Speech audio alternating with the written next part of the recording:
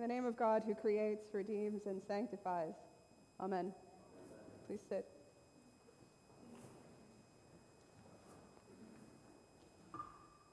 It's nice that some of our confirmands are here from WPC as well today, because the story I want to start with is about Friday night, when a group of us went to Temple B'nai Haim for Shabbat service. Some of you have probably been mentors, even if you weren't with us that night, so you may have had before the gift of watching Rabbi Rachel take the Torah out of the ark. And the Torah that she took out this time, and I imagine that she takes out many times, is the one that was first in a synagogue in the Czech Republic. And it was carried away by the Nazis. And the Nazis destroyed many, many of those scrolls. And this one managed to stay in one piece. It still bears the red ink on the side from when it was cataloged by the Nazis. And it's now resting in the ark here with our Jewish neighbors in Wilton. They can't use it in worship, Rachel explained to us, because the Torah needs to be sort of pristine for it to be read from. Not one letter can be sort of smudged. And yet it sits there and it bears witness to the fact that some damage, some hurt, can never really be wiped away. And so even though the scroll has been restored, it will never quite be back to where it was. So it was a gift, though, still, to watch Rachel take this scroll out and to have some of our kids sort of pick up the edge of it, some of our grown kids, too. I'm looking at Colin. If you've not seen those pictures on social media, I actually put some of them up on the screen in the narthex so that you can look. It's a cool thing to see these big scrolls with their big wooden handles and have a sense of actually what's happening in this gospel story. The timing is interesting because Jesus goes to the synagogue in Nazareth, and the text tells us he's given the scroll of Isaiah, and he unrolls it in much the same way that Rachel unrolled the Torah on Friday night. Rachel also told us a little bit about Hebrew, and I should confess to you now that I studied Greek in seminary because Hebrew is too hard. When you read Hebrew from a scroll like that, there are no vowels, and there's no punctuation. So you need to already know what the text says. You need to know sort of the arc of the story. You need to be able to go looking for the specific passage that you want. And so that's what Jesus does when he unrolls this scroll in the gospel passage. He knows what he's looking for, and he knows the words already. He probably has them memorized. And he reads this really important prophecy from Isaiah that has a lot of pieces to it. The Spirit of the Lord is upon me because he has anointed me. Anointed me. And then he goes on to do something that's really special. There are 5 pieces to this prophecy, all of which are important. And the first one is about good news to the poor. And when we look back at Hebrew scriptures, what in our tradition we've often called the Old Testament, but we call now more Hebrew scriptures because we share those stories with our Jewish brothers and sisters. When we look back at those texts, there's a rich, deep tradition of loving and caring for the poor. That's what Isaiah is talking about, and that's what Jesus is talking about. It's what he does in his ministry. He and the disciples walk around with a purse, not for themselves, not to spend money on themselves, but so that they can give money away to the poor.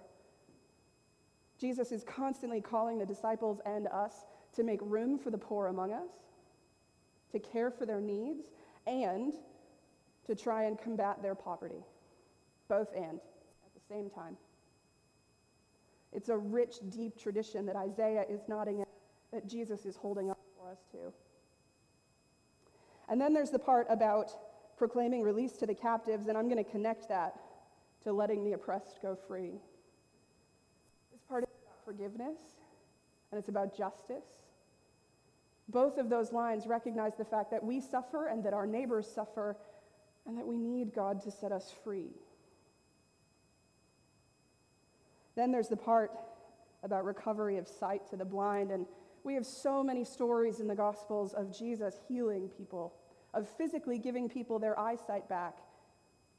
And how many more times do we have stories about Jesus metaphorically giving people their eyesight back, able to see beyond themselves, able to see beyond the cultural norms, able to see God's love and their dependence on God's love instead of their desire to control. Jesus is constantly giving people their eyesight back, their wholeness, their health back, both physically and spiritually.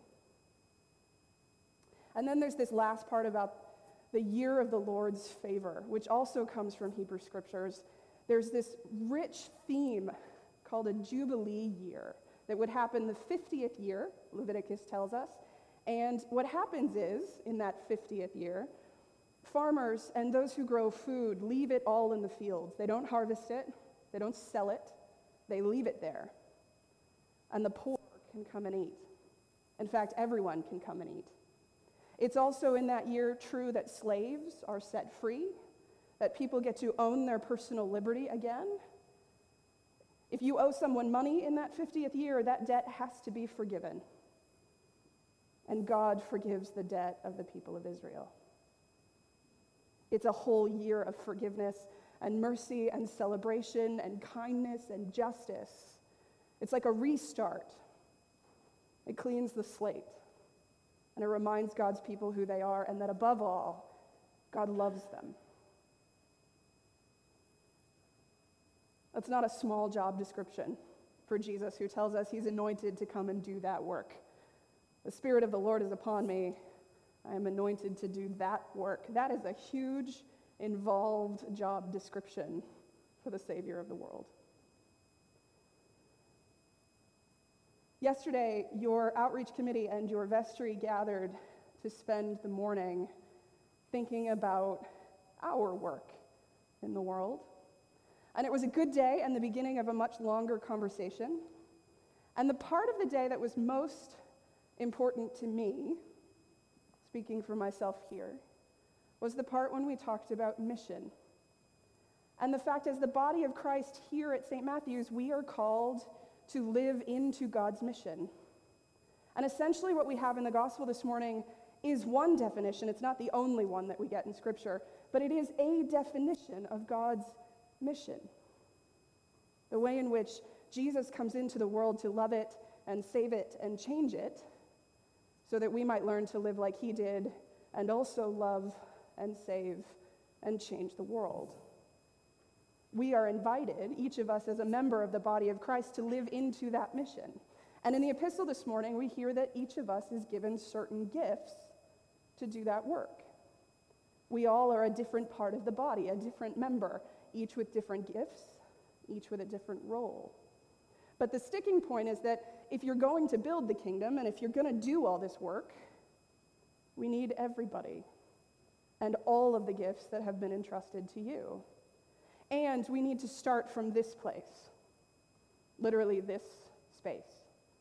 Because the invitation of the gospel is to see all the work we do as coming from and leading back to our worship, our claiming. When Jesus says that he is anointed, that should remind us of the anointing we receive in baptism to do the same work. And it should remind us of the fact that every time we come to this table and receive communion, every time we're here in this space, that we're fed by word and sacrament, we're invited again to be transformed a little bit more into him, to be a little more like him, to walk a little more closely to him. As Christians, we're invited to live into God's mission, which is spelled out in the gospel this morning. It's about loving and healing and seeking the good for other people. It's about forgiveness and mercy, and ultimately it's about freedom and joy. And to do that and to build that, not only here in this place, but also out in the world, we need each other. Each of us to play our own role and bring our own gifts. Each of us to build our own little part of the kingdom. At the end of the gospel passage, Jesus says, "Today this scripture has been fulfilled in your hearing." Today this scripture has been fulfilled in your hearing. For those of us who believe in the risen Christ, that scripture is fulfilled. If you believe that he lived, that he lived this way, that he died and rose again. And if you believe that that changes something for you, then this scripture has already been fulfilled. But it will not be fulfilled for everyone if we don't take it with us out into the world. If we don't start here and root here and find our grounding here, and then turn together with all the gifts we've been given to go and participate in God's mission, to do the work that we have been given to do, not just to support the work of others, which is a good thing to do, but to really discern to what we are called and what gifts we have been given to do our particular work. This scripture will not be fulfilled in the hearing of and the sight of the world if we cannot learn to do our work.